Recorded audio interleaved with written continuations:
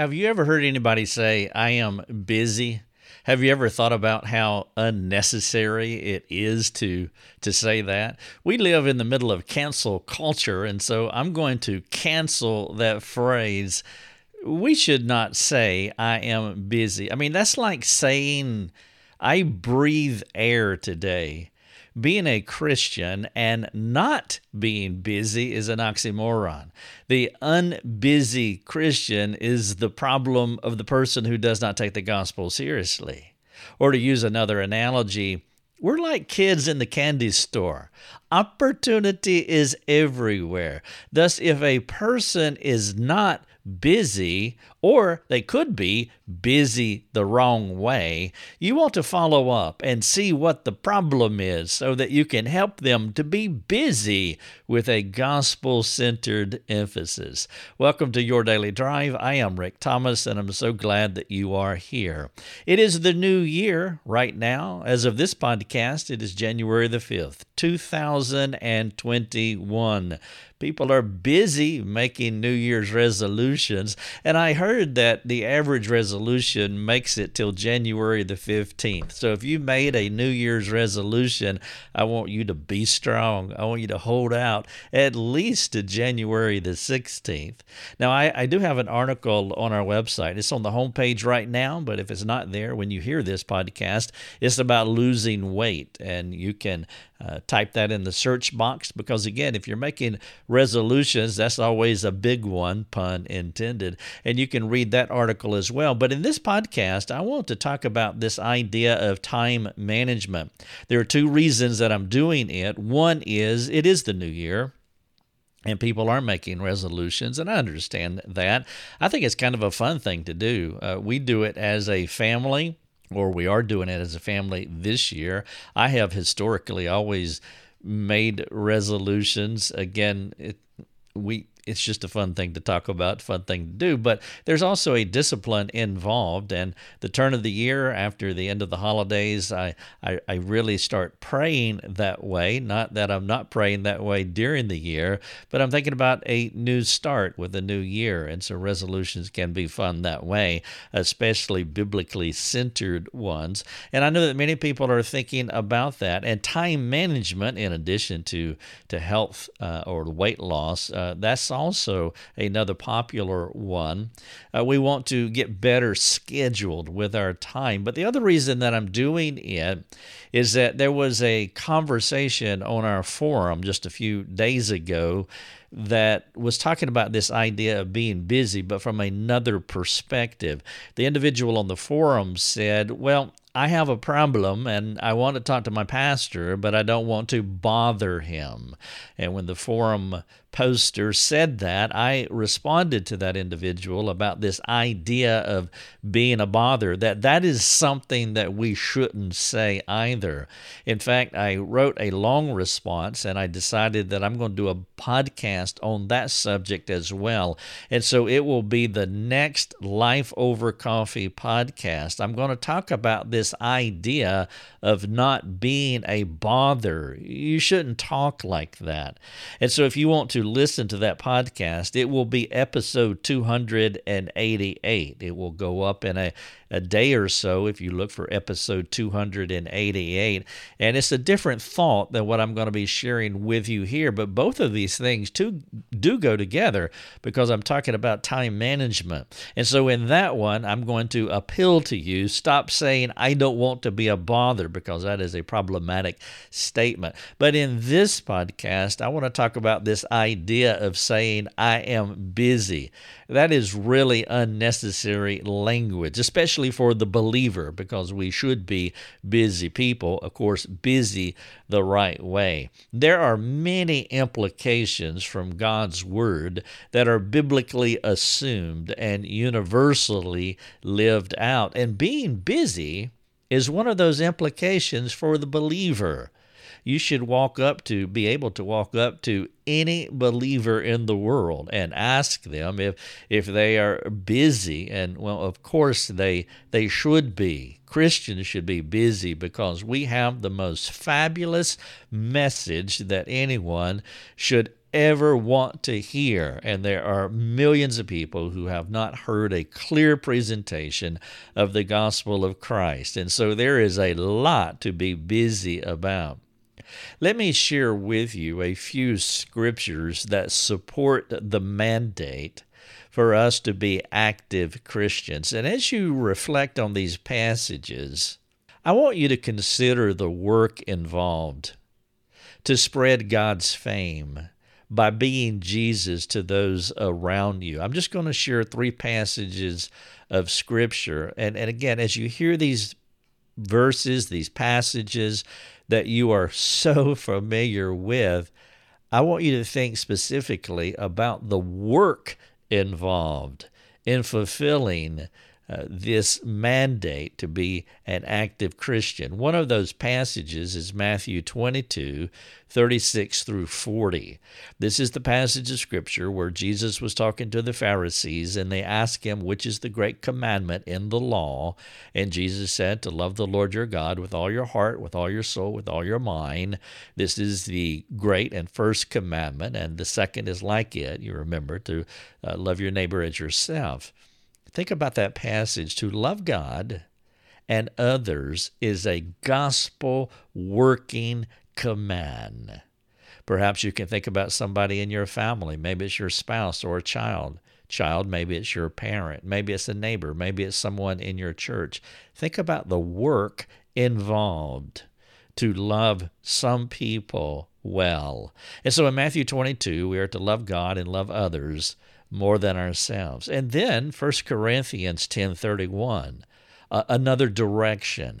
This is the passage of Scripture, or the verse of Scripture, it's a very short sentence, where Paul said, so whether you eat or drink, or whatever you do, do all to the glory of God. To glorify God in everything you do is an action-shaped worldview. And then finally, let me give you one more, another familiar passage, Matthew 28, verses 19 and 20. Go therefore and make disciples of all nations. And you know what Jesus said there about baptizing them and teaching them to observe all that he had commanded. Going and making disciples is a job description full of busy opportunities. And so as you listen to those passages, take some time and reflect on them, of how these passages just mean. It is a mandate that we are to be active Christians, whether we're loving God and others, most of all, whether we're glorifying God in everything that we do, or whether we're going and making disciples. These are busy opportunities. The bored, unbusy, inactive, goalless, empty to-do list follower of Jesus is incongruent with a Spirit-illuminated, Spirit-directed, Spirit-empowered Christian framework. I mean, just imagine coming back from a day's work in response to the Lord's directive and saying, well, it was kind of boring. I wish we had more to do. It reminds me of Luke 9:10. It says this, on their return, the apostles told him all that they had done, and Jesus took them and withdrew apart to a town called Bethsaida. I mean, there's no way that we could stand before the Lord and say, well, it's kind of a boring day, and I wish I had more to do. When someone tells me that they had a busy week, I typically express silent gratitude for their busyness, while curiously wondering what keeps them so engaged. You see, my thinking is that perhaps I can learn something from my busy friend, because I'm a busy guy too. I like to hang out with busy people. I like to talk to busy people. Busy people get stuff done. Busy people know how to do things. And so when someone tells me they are busy, then I want to know. I want to learn, because I want to learn how to do what I do better, smarter, more efficient. In a more effective way. And so when somebody tells me they're busy, well, that's great news. I'm glad to hear that. Now, of course, there are a few unbusy Christians still walking upright in our world today. Now, maybe it would be more fitting to say they are sitting down. It would serve them well if they had a caring friend to come alongside them by providing a few practical missional pointers for living well in God's world. Now, maybe even a loving gospel kick on the backside would get them going. These folks remind me of Eliza Doolittle at the horse race in the movie, the musical, My Fair Lady, one of my favorite musicals, when her horse Dover was not moving fast enough at the horse track during the race. Finally, with all attempts to corral her self-control, she unhitched her tongue and she yelled, "Dover, move your blooming arse." I love that part. You see, busy does not have an age limit. If you're a Christian and healthy, I assume that you are busy with the Master's business. A disciple is a learner. That's what the word means. And so you could say, I'm a disciple or I am a learner. Both of those would describe what you're talking about. And if we are learning from the Master the right way, we are hardworking, living out a practical worldview daily. A bored Christian teenager is just as much of an anomaly as a bored Christian adult. You see, busy doesn't have an age limit, and unfortunately, boredom doesn't have an age limit either. Did you know it's rare for me to counsel an unbusy person? Now, of course, the exception would be the lazy individual with no ambition, no motivation to better himself. Of course, if you ask him if he was busy, the lazy person, typically he would say yes, which usually means excessive device time, binge watching, and other addictive behaviors. But when I ask a typical counselee how their week went, they will say they were busy. That is a common response. And then when I follow up and ask them if they did their homework, most of the time they stumble and stutter, finally admitting that they did not do what I asked them to do. These people are busy, but busy the wrong way. They don't understand busy for Jesus. And the gospel does not energize their lives, does not instruct and illuminate their lives the way that it can. The busy person's unwillingness to biblically prioritize his life is why you must ask better questions than were you busy? That's why I don't ask people, were you busy this week? Because more than likely they were busy this week, because virtually everybody is busy. And so there are better questions to ask. For example, if a counselee comes in and their marriage is dysfunctional, and you're too busy to discipline yourself for a season to repair it, then let's just skip the busy question and let's talk about the real issue. What is happening in your heart? And you'll find that so often in counseling. The people will meet. I gave them something to do, to work on their marriage, to work on their life, to help them.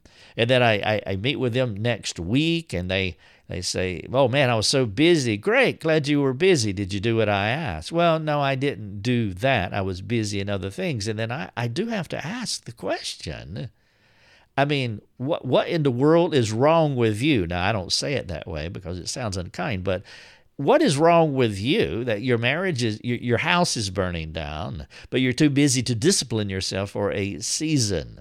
I was counseling a couple recently. I gave them something to do, and I met with them the next week and asked them, did they do it? And they had not done it. And I said, I'm going to give you a mulligan this week. I'll give you a pass this week, and we'll go ahead and have this counseling session. But if we meet next week and you haven't done what I asked you to do, then you can take the time that we are meeting to do the thing that I asked you to do. And I have canceled counseling sessions before When they come in, I've met with them. I've appealed to them. I said, did you do what I asked you to do? But there's a lot of problems with that besides just being lazy and not prioritizing. It is really a lack of gratitude, and it's a lack of honoring me and honoring my time. My counseling sessions are 2 hours typically, and if I'm going to give 2 hours of my time to you, I expect you to reciprocate by doing the things that I ask you to do. If you don't do what I ask you to do, then there's no point in us meeting. And that's why I have to ask the busy person's unwillingness to biblically prioritize his life. You got to ask better questions than just simply, were you busy? Now, Jesus gave us an insightful way of thinking about what is important to us when he used the treasure metaphor. We always want to connect our hearts to our most important treasures, the things we value over everything else. The guy with the house is burning down, the dysfunctional marriage, who's not setting aside a season for self-discipline to work on his marriage, well, he has a different treasure, which is not his marriage, is not his wife, and not his God. Jesus saw no discontinuity between who we are at the heart level and what we do at the action, practical level of our lives. You can connect 2 points. The things that we do, our behaviors, you can connect them to our heart. And there's no breakage in that connection, because what comes out of our hearts, what our treasure is, it will come out in our words, our attitudes, and our behaviors. You see this language in Matthew 6:21 where he says, "For where your treasure is, there your heart will be also." You see, there's no discontinuity, or said differently, there is continuity between your heart and the thing that you have your eye focused on. And then in Matthew 7:16, just one chapter over, he says, "You will recognize them by their fruits." And then he goes on to say in the same verse, "Are grapes gathered from thorn bushes, or figs from thistles?" One way that helps me assess and address my heart is by thinking through how I spend my day, including my discretionary time when there are no demands placed on me. Jesus said their works, their behaviors, would reveal the kind of person they are. You tell me what you do on a day-to-day, week-to-week basis, and I will tell you, I will know what kind of person you are. There is objective data that characterizes the conditions of our hearts. You will find that data in the activities of our lives. You see, none of us are that mysterious. And so the real question is whether we will be honest about how we spend our time, and plus allow others to scrutinize our pace of life lovingly. What does not help is when the summation of our self-analysis is, "I'm busy." If you just have a conversation with someone and they just say, "I'm busy," well, that should not be the summation. That should not be the end of the conversation. And unfortunately, too often, the typical response to the person who says they are busy is commiseration. "Oh, yeah, I know, I'm busy too. Oh, let me tell you about my week." That kind of conversation lacks biblical analysis, and it lacks biblical intervention.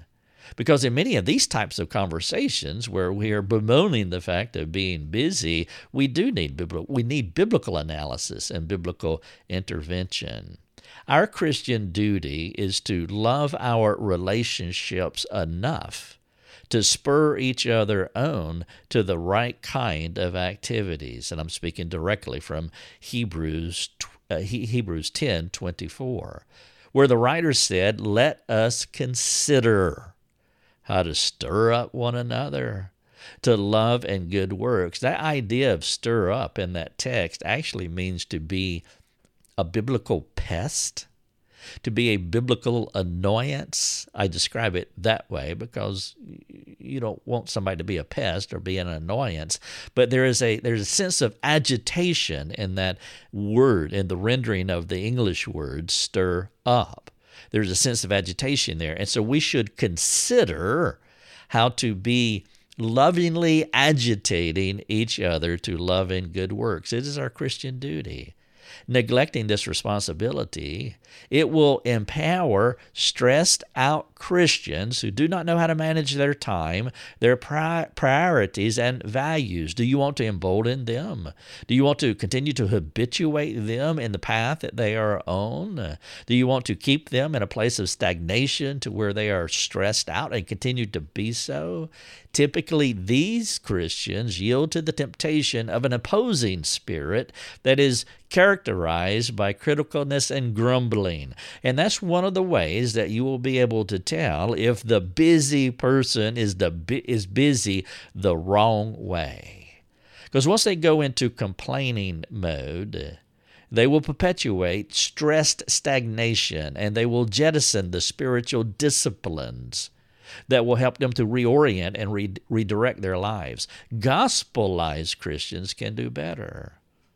They are grateful for being busy because they know there is coming a day when being active may not be an option. And by the way, I think about that as I see the light at the end of the tunnel, as I see Jesus at the end of the tunnel. I'm really close to heaven these days, and I do think about that. Paul talked about it in 4:16, 2 Corinthians. He says, "So we do not lose heart, though our outer self is wasting away, our inner self is being renewed day by day." And what I'm talking about here and applying to this passage, what I'm communicating here is that our outer person is wasting away. And so we are grateful for being busy. For those of you who are experiencing debilitating pain, as I have for more than a decade, I had excruciating back pain to the point where at one point where I could not walk and I had to go under the knife. And I was just to be grateful to be able to move about like normal people is something that I could not do for the longest time. Well, there's another day where our body wastes away through old age.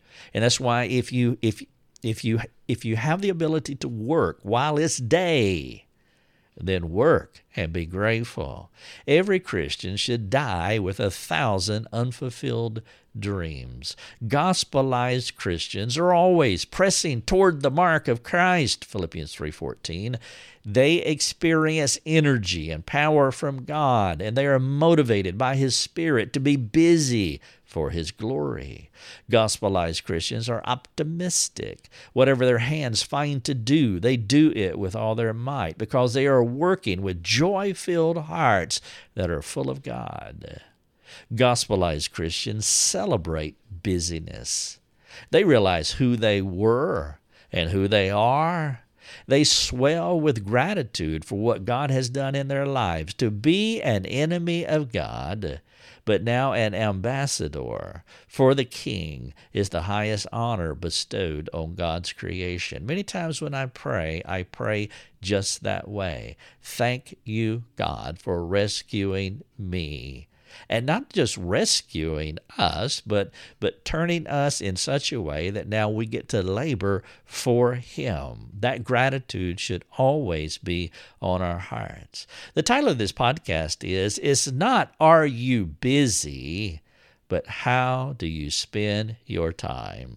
When someone comes and says, I'm busy, well, praise God, you should be.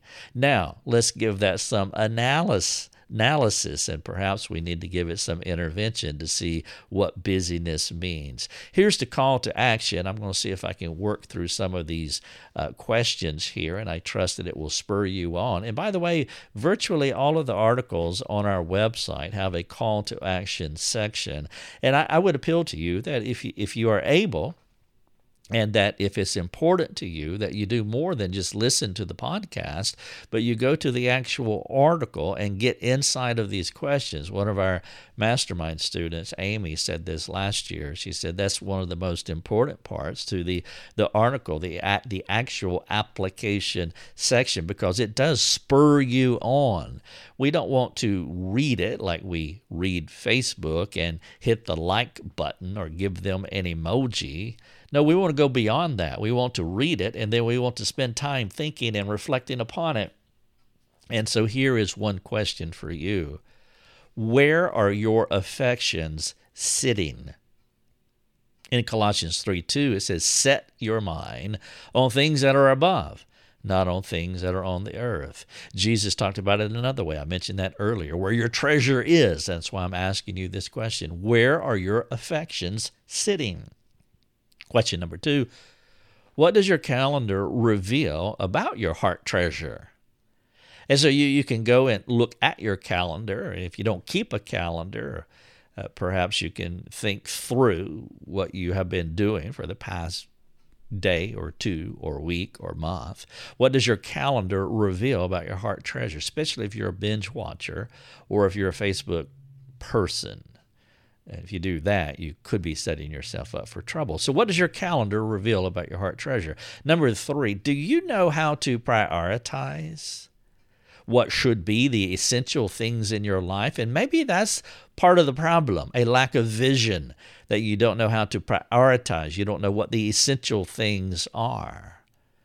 Who manages your calendar? The Spirit of God or other people? That is important.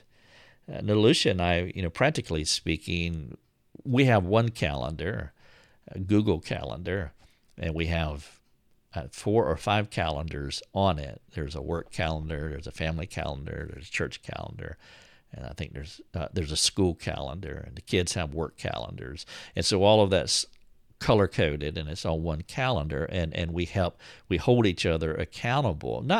That probably doesn't even sound right, but it's a community effort is what I'm saying. Accountability can sound strict, I guess, to some of you, or it could sound judgmental maybe, or it could sound heavy-handed. I'm not saying that at all. I'm just saying that we're open and honest about the lives that we live, and if the gospel frees us, we have nothing to fear, nothing to hide. Therefore, our calendar we have one calendar, and everybody is working from the same page. But who manages your calendar? The Spirit of God or other people? Followed up with that, have you learned the value of saying no? An excellent exercise is to read through the 4 Gospels and mark or highlight each time where Jesus said no or the no was implied. He didn't say no explicitly, but it's implied. And if you highlight all those and then go back and reflect on all those passages, it will be a wonderful learning experience for you. Question number 6, are you working at finding rest? I have an article here about finding rest. In fact, it's at the very top of this article. There's 3 here, and one of them is about rest. It says you have to work to rest if you want to enjoy this gift. And I would appeal to you, if you are not experiencing rest, if you don't know how to work to find rest, I would encourage you to read that article. And then finally, question number 7, are you busy with spiritual disciplines? That is a good way to be busy. Reading your Bible, memorizing your Bible, praying, having koinonia, communication with other Christians is an excellent spiritual discipline. Serving others is a good spiritual discipline. Are you busy with spiritual disciplines? You remember what I was saying earlier. There are people who are busy, but they're not busy the right way. Now, as I wrap up, I want to give you a few optional responses when somebody asks you if you're busy. If somebody says you're busy, and if you're prone to complain or grumble or whine when they ask you that question, then I really want you to consider what I'm going to suggest to you. And so if someone asks you, how's your week go, you could say this: I have been gloriously busy for the Lord this week. That is a wonderful response, assuming it's true, of course. Here's another one. I have been buffing floors for Jesus this week. Now, the reason I add this one is because my friend Hector